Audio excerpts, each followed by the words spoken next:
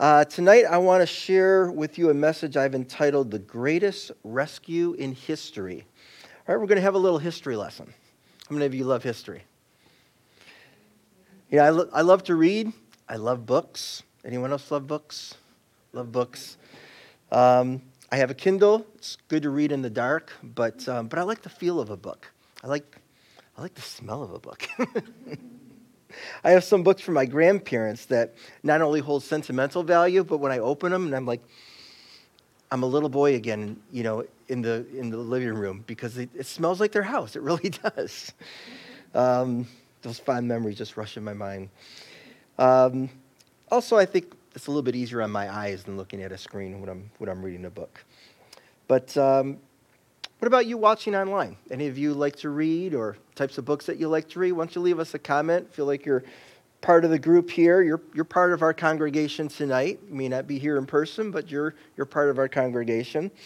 I wish I were a faster reader and wish I could remember more of what I read. But in spite of speed or retention, I still love books. And we're going to talk about the greatest book of all, and that is the Bible. Most of the books that I own are nonfiction. I like theology books, history and science, plus how-to books like digital design and textbooks and things like that for creative things like music and drawing. But of course, I still love a good story. How many of you love a good story? Mm-hmm. What type of genres do you like to read? Adventure, historical fiction, lots of different stories, right? Well, in our Q&A time, we're going to be able to talk a little bit more about stories, but those of you online, if you'd like to chime in and kind of put down what you like most or what type of genres you enjoy most, go ahead and leave us that comment. As I mentioned before, there's no greater book in history than the Bible. And no other book even comes close to worldwide distribution or, it always remains the bestseller among all books. But the Bible is more than a book. It's a collection of books, actually. It's a book of books. You have the book of Exodus, the book of Proverbs, for example. But while the Bible is not a science book, science has never disproven anything in the Bible. And in fact, there have been numerous discoveries within the last 1,000 years, 100 years that were written in the Bible we knew nothing about, but now could validate.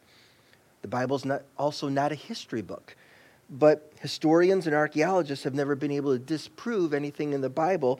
And even within the last few recent decades, there have been archaeological discoveries that have proven things in the Bible that were previously unproven. For instance, a literal King David, who was mentioned in the Bible, but up until recent decades, there was no archaeological evidence of him.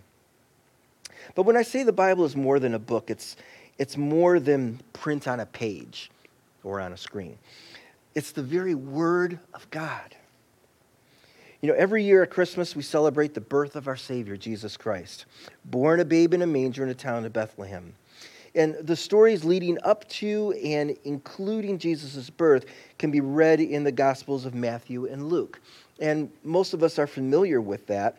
But I wanted to take a look from a different perspective in John's Gospel, because it's unique on how he describes Jesus, not as an infant wrapped in swaddling clothes, lying in a manger, but as a light shone in the darkness, and as the Word became flesh. So we're going to read this together, and we're going to start in John chapter 1, right at the beginning, with the words, "In the beginning." In the beginning, the Word already existed. The Word was with God, and the Word was God. He existed in the beginning with God. God created everything through him, and nothing was created except through him. The Word gave life to everything that was created, and his life brought light to everyone. The light shines in the darkness, and the darkness can never extinguish it.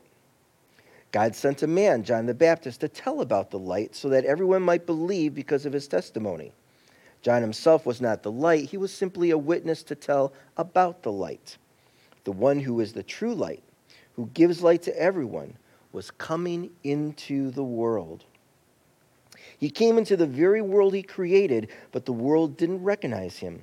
He came to his own people, and even they rejected him.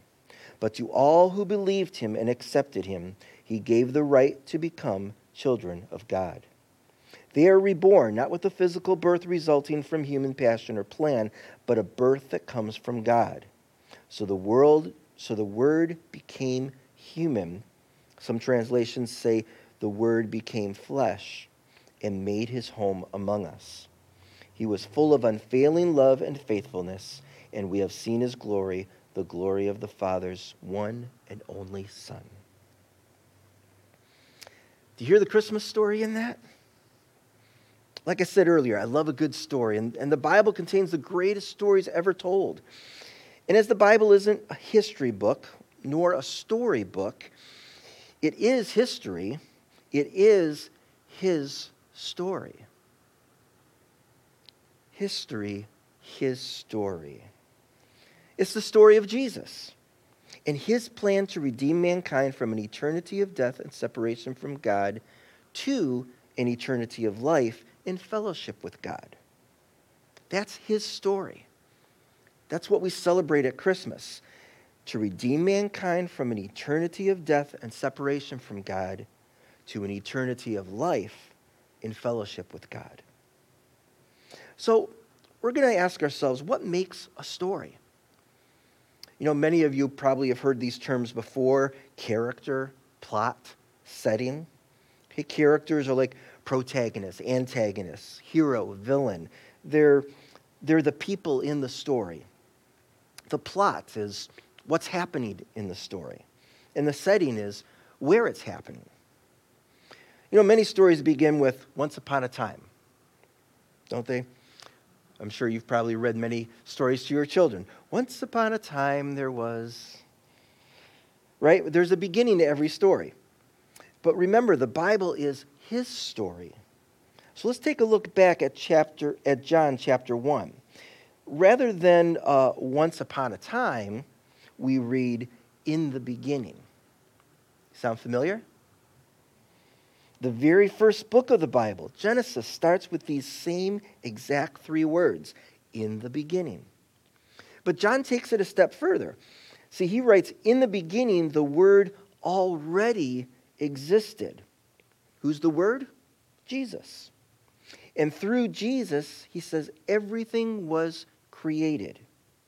He says Jesus is the true light, and no amount of darkness can overcome it. I mean, every good story has drama, right? Well, personify the light and the darkness, and we have our two main characters, our protagonist and our antagonist. Now, this story is not a work of fiction. This is real life. But what's a comfort to know is that the darkness cannot win. No amount of darkness can overcome the light. I mentioned once before when I spoke that I once visited the Grand Canyon. I did visit the Grand Canyon, but that's not what I meant to say. Mammoth Cave in Kentucky. And we were in a large cavern. In fact, they said a blue whale could fit in that cavern. And we're all being led, and there's a little string of lights that we're following because, we wouldn't be able to see it anyway. And the person has a little wireless microphone, the guide, and they're talking, and we're listening and following him. He says, now what I'm going to do is I'm going to turn the lights off, and I want everyone to stand still. And so he turned that little strip light off, and you could not see anything. I mean, you bump your nose, you could not see anything. You know how your eyes can somehow get adjusted to the darkness? There was no adjusting. And so he's talking about this cavern and how it might have been created and so forth. And we're just listening, and we're not moving a muscle because we don't want to fall into the abyss. And so as he's talking, he says, what I'm going to do is I'm going to light my lighter, and I want you to see how much light the single flame from my lighter creates. And so he did it, and, we've been listening to him this whole time, and that little bitty flame seemed as if it lit up this entire cavern that he said would fit a blue whale. That's a big cavern. And we saw it as plain as day. no amount of darkness was able to overcome that light, as small as it was. But now, as he's been talking this whole time, he says, now I'm going to turn the lights back on. So he turned the electricity back on. We saw the strip lights, lining the path. And he was about 70 yards ahead of us. We thought he was still close to us because we heard him talking, but he's just coming through the speaker system. So we didn't realize that he was walking away from us as he was speaking through the speaker system. So not only was that little tiny flame illuminating the cavern, but it was from a distance. No matter where God is, we may think that he is so far away, but he is always visible. It's like he's always right here. No amount of darkness can prevent us from seeing him and can keep him away from us. Okay, now we mentioned the two main characters, per se, but like I said before, there's always like some drama involved.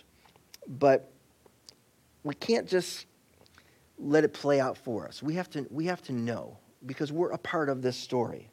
Back in the late 80s, that's 1980s, I was in a Christian rock band, Antioch, and my brother and cousin were part of it.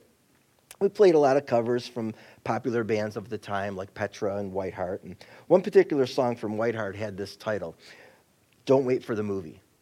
And in the song, they sang, read the book, don't wait for the movie. The book meaning the Bible. There isn't going to be a movie, okay? We need to read the book. We need to know what's going on because we're a part of that story. How many of you have read a book and have been disappointed with the movie adaptation? Some have been cringeworthy. I think some film directors use in excess the phrase, based upon the book. The point is, don't wait for a movie. Read the Bible, okay?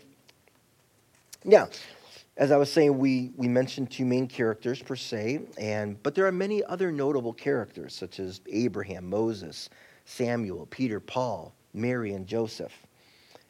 So what's next? Well, it's the plot. It's what's happening. Again, this is his story, not just history, but his story. We read that in the beginning, Jesus already existed. Therefore, he always existed with God and was God. He created everything. Okay, then what happened? John says he came into the very world he created. So you see this plot. Jesus always was, and he created everything, and he created the world, and he created mankind, and then he came into the very world he created. And then here we get the Christmas story. It's just a part of the plot. It's not the beginning. It's a little bit further into the story, and it says a little bit later, so the Word, Jesus, became human and made his home among us. So you follow the plot. You follow what's happening in the story. Christmas is not the beginning. It's a new beginning. You see, there was a reason that Jesus, the Son of God, came into the world he created and became human and made his home among us. Remember the first time we read in the beginning, back in Genesis? Well, it's there that we read what John wrote. He existed in the beginning with God. God created everything through him, and nothing was created except through him. Well, part of that everything he created was us. Made in his likeness and image, created to enjoy fellowship with him for all eternity. The first human was a man named Adam. And from Adam, God created the first woman, Eve, and they became the first husband and wife. But we know the story. Adam and Eve sinned in the garden, they disobeyed God, and they fell out of fellowship with God. And that broken fellowship has been inherited throughout all generations to us today. See, from that point of the fall, Jesus initiated his story to redeem us back into fellowship with him. And that story became part of Christmas and Easter, those bookends of Jesus' life that enabled us to have restored fellowship with God. So the means by which Jesus redeemed us, the means by which he rescued us in history, is that he sent Jesus to become the second Adam. Fully God, fully man, 100% sinless. And as the one and only sinless human being, he alone was able to take our place of punishment. That's what we celebrate on Easter and Good Friday, him dying on the cross and him rising again, conquering sin, death, hell, and the grave. It's through that atonement, it's through that resurrection at Easter that is the reason we have Christmas. Jesus came to die. These are the bookends of Jesus' life, but they're not the beginning and the end of the story. His story is from beginning, and it's to eternity. And we're a part of that. Jesus' earthly life may have been between Christmas and Easter, and that is what's significant for us, because it's the means by which we receive forgiveness. But our story, as part of his story, continues on. You know, there's good history and there's bad history.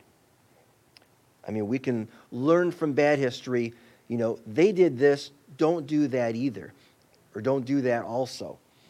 Regarding bad history, you've heard it said, if you don't learn from history, you're doomed to repeat it, right? Now, regarding good history, you can't get any better than the story of salvation, right? Well, that's his story. And if you don't learn from history, if you don't learn from his story, you're doomed forever. See, his story is the ability for us to have fellowship with God. So what's next? We mentioned characters, plot, setting.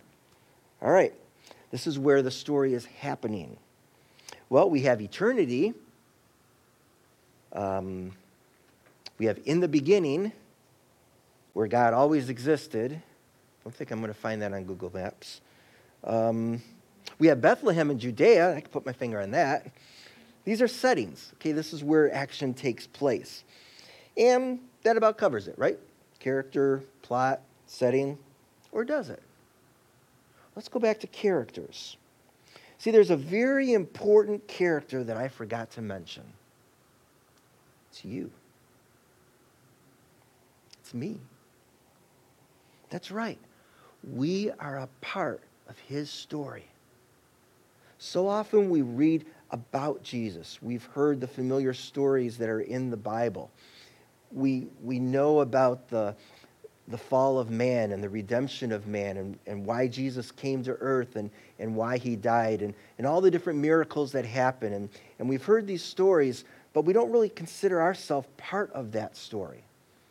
And tonight, that's what I want all of us to realize.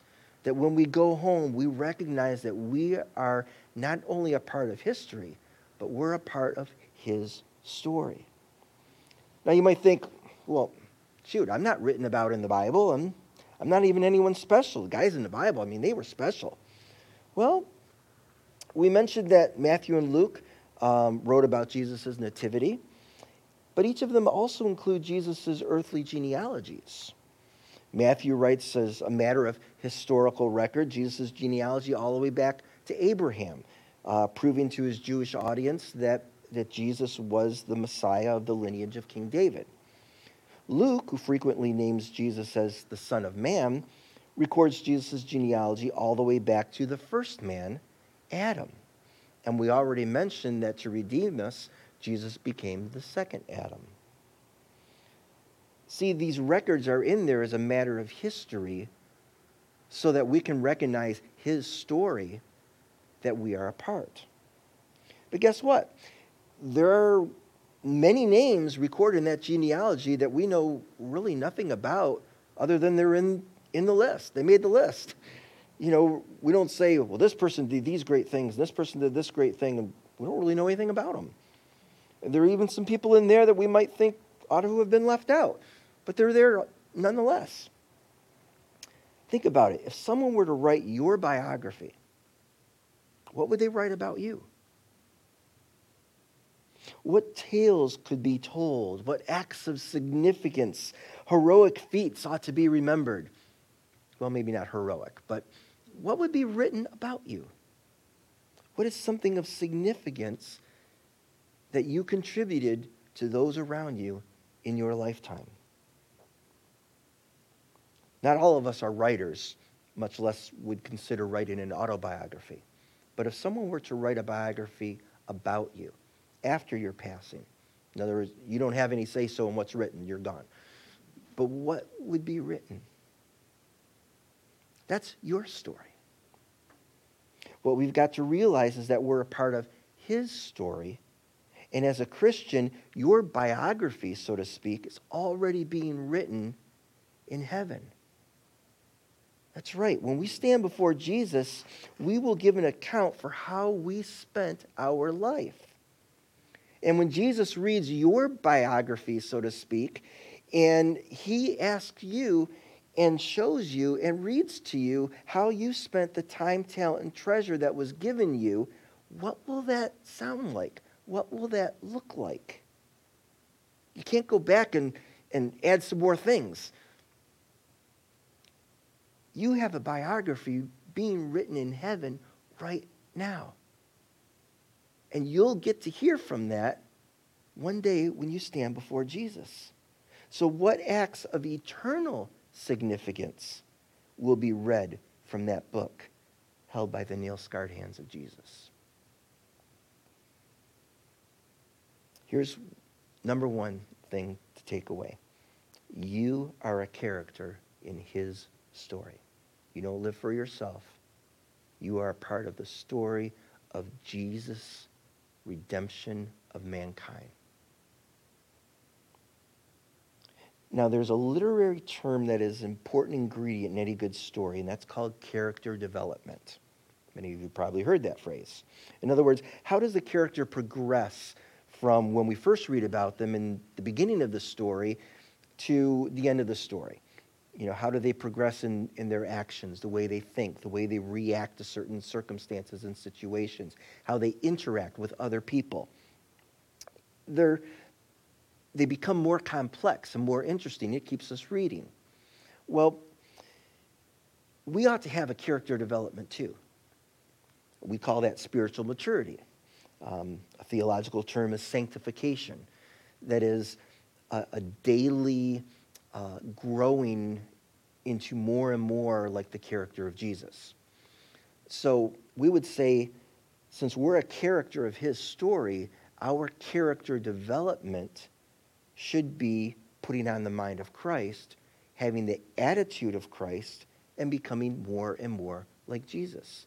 From the time that we first made a commitment to follow Christ, there should be character development to be more and more like Christ throughout our lives.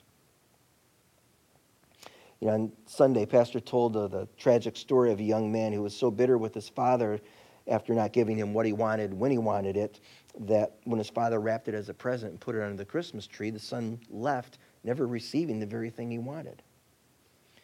Well, imagine this. Imagine you as a parent. You love to give good gifts to your children. It's Christmas.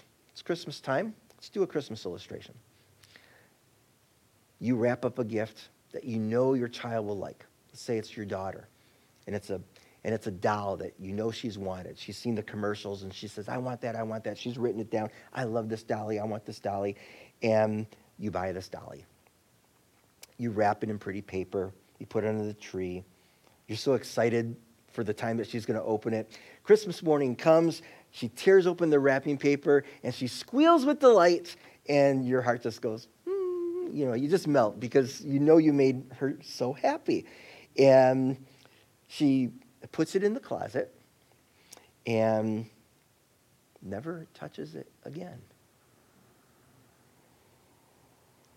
I'm getting flashbacks of Pixar's Toy Story. But it was an unwanted toy.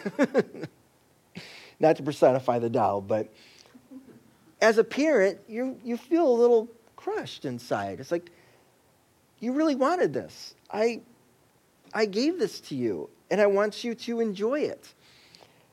In fact, I'd like you to enjoy it with your other friends. Like when your other girlfriends come together and you play with dolls together, and you know, and it's meant to be shared too, and bring happiness and joy, and ignored.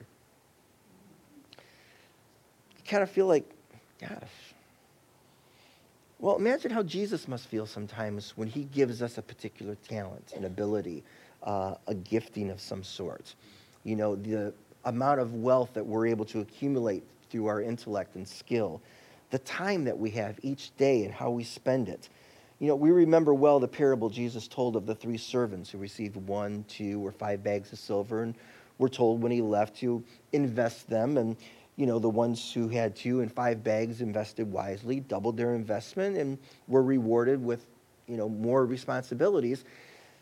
But the guy who had 1 buried it and was cast out because he didn't do anything with it.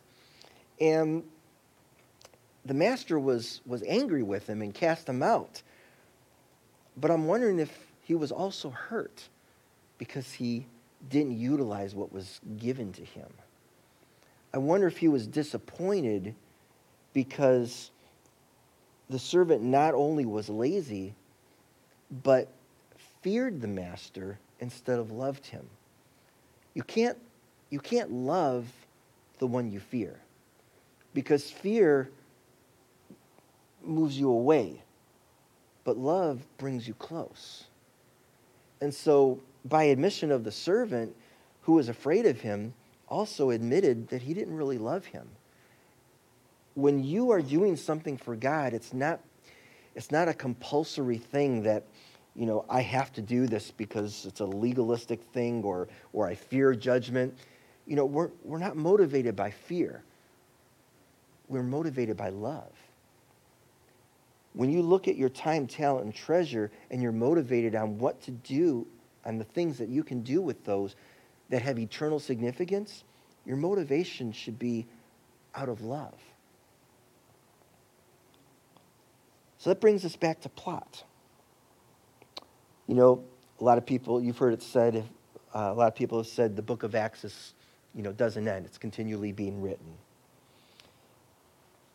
And your name may not be Epaphroditus, but like Paul wrote in his letter to the church at Philippi, you can still be a true brother or sister, a co-worker, a messenger.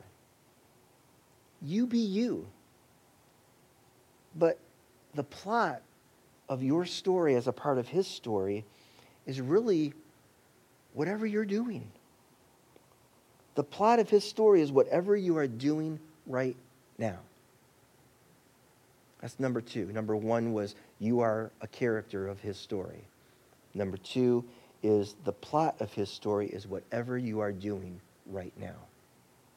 1 Corinthians 10:31. So whether you eat or drink or whatever you do it all for the glory of God. I remember, I think it was Johann Sebastian Bach who always wrote to the glory of God, you know, at the end of all of his church cantatas. And it's just how he did that. And I think Handel did that too, the person who wrote the Messiah cantata. But that's how we should live. And finally, brings us back to setting. Well, that's easy. Brownstown. Later tonight, when you go home, it might be Flat Rock, or Woodhaven, or Taylor, or Southgate. Number 3, the setting of his story is wherever you are right now.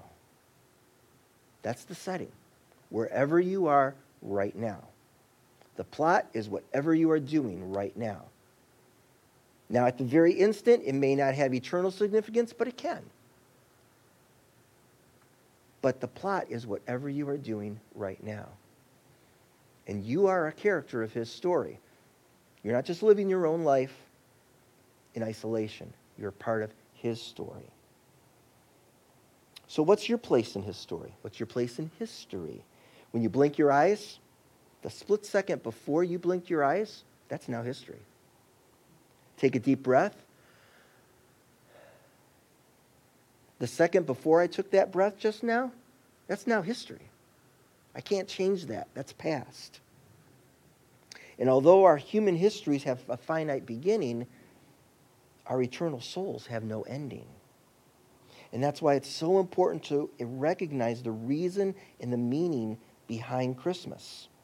The story of Christmas is when God became man, Emmanuel, and dwelt among us. So how should we live? In closing, Philippians 2 through 11, we ought to love one another. We ought to work together with one mind and purpose. We ought not to be selfish. We ought not to try to impress others, but be humble, thinking of others as better, as not thinking of others as better than ourselves, and not looking out only for our own interests, but taking interest in others too. Because the Christmas story is Jesus who did not think equality with God as something to cling to, but gave up his divine privileges and took the humble position of a slave and was born as a human being. Yes, born as a babe in a manger wrapped in swaddling clothes. But that was the attitude of Jesus. Talk about an inconvenience. Some people are feeling inconvenient about going to church on Sunday because it's Christmas. I mean, what better day to worship God, right? And if you're watching online, 10 o'clock, one service here at Woodland, 10 o'clock, you will want to be with us. Jesus left heaven to come down to earth as a babe. That's inconvenience. But he did it for us. You know, imagine you're on a luxury cruise. Sounds good right now. You're on this big ocean liner, call it the SS Paradise. And you're enjoying fellowship with Jesus. And you're told you can go anywhere on the ship, but beware that you lean over the railing on the starboard deck, because that upper starboard deck, the railing's loose. So you can go anywhere you want, but don't go over there. Well, guess what? You see a strange creature on the starboard side of the ship, and you want to get a closer look, so you lean over right where you're not supposed to, and guess what? Splash. You fall overboard. And now you're drowning. And you're going to die. You're going to end up fish food. You're going to be on the bottom of the ocean in total darkness, dead in your sin. Pretty morbid. Well, just then, Captain Father God sends his son Jesus overboard to rescue you. Jesus was sent from the SS Paradise to where you were to save you from certain death. Different word picture. But now it's your turn. This is you in his story, because his story is continued through you. Jesus is not walking around in the flesh, but when we accept Jesus as our Savior, he lives and dwells within us. And now we become his hands and feet extended. We become his mouthpiece sharing the good news. It's our turn when we see someone drowning to throw a life ring to them. If you were on a ship and you saw someone drowning who fell overboard, you wouldn't just go back to the buffet table. You would throw a life ring to them. Now let's say this life ring says Jesus on it. Okay, and a life ring is a ring. It's a, it has no beginning, no end. And what did John tell us? Jesus always was, always is, always will be. He's eternal. So they're thrown this life ring. You're giving them Jesus. You're offering them Jesus. But what do they have to do? They have to put on Jesus. The Bible says that we have to put on Jesus. When we go before God, we don't have any merit to say, hey, God, look how good I've been. No. We have to put on Jesus, so when God the Father sees Jesus, Jesus is sinless. Jesus is perfect. Jesus is my son. I see Jesus' perfection. I don't see your imperfection, because we've put on Jesus. See, Jesus has more than just saved us from death. He has given us a means by which we can save others through him. Now, we couldn't jump into the water and save them ourselves. I don't care how good a swimmer you are, you couldn't jump overboard into the ocean and save that person. But you could give them Jesus, and Jesus alone can save them. The question is, will you offer Jesus to them? This is why I entitled this The Greatest Rescue in History, because it was initiated at Christmas and continues through us. We're less than 2 weeks away from the start of 2023. Oh my gosh. And many of us will make New Year's resolutions and set personal goals for ourselves. And these are great things to do. And you may plan to exercise to improve your health. That's a great thing. But don't neglect your spiritual health. You may resolve to improve your relationships with your spouse, your children, your coworkers. Excellent. But seek to also improve your relationship with God. See, when you put your relationship with God first, God will enable you to have a better relationship with other people. Let me close with this. Your story is constantly being written. The next page is always blank. You decide what will be written upon it. Will you write something that has eternal significance? So when God reads your biography, he can point to the ways that you've used your time, talent, and treasure for his glory? As you strive to improve your story, remember you're a part of his story. I've given all of you a little piece of paper here. And I'd like you, if you would, to use this as a reminder. Because none of us are promised a tomorrow, and we need to make today count. But to remember that we're a part of his story, and that our story is continually being written, I want you to have this piece of paper that says today. And I want you to put it by your nightstand when you go to bed. And when you wake up in the morning, look at that blank sheet of paper and say, today is a blank page. It can be whatever I write on it. What will I do for Jesus today? Then, when you go to bed at night and you pray to God, maybe you think about the things that you've done the day, think about tomorrow, I want you to turn it over. And before you go to sleep, I want you to look at this blank sheet of paper that says tomorrow. And recognize that tomorrow can be whatever you want it to be. It's a blank page in your biography. What will you plan to do tomorrow that will have eternal significance? It's your choice. When you wake up in the morning, turn it over again. It's today. It's a new day. It's a new beginning. And God's mercies are new every morning.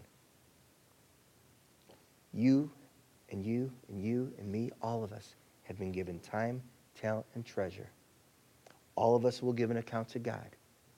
All of us have a blank page in our biography.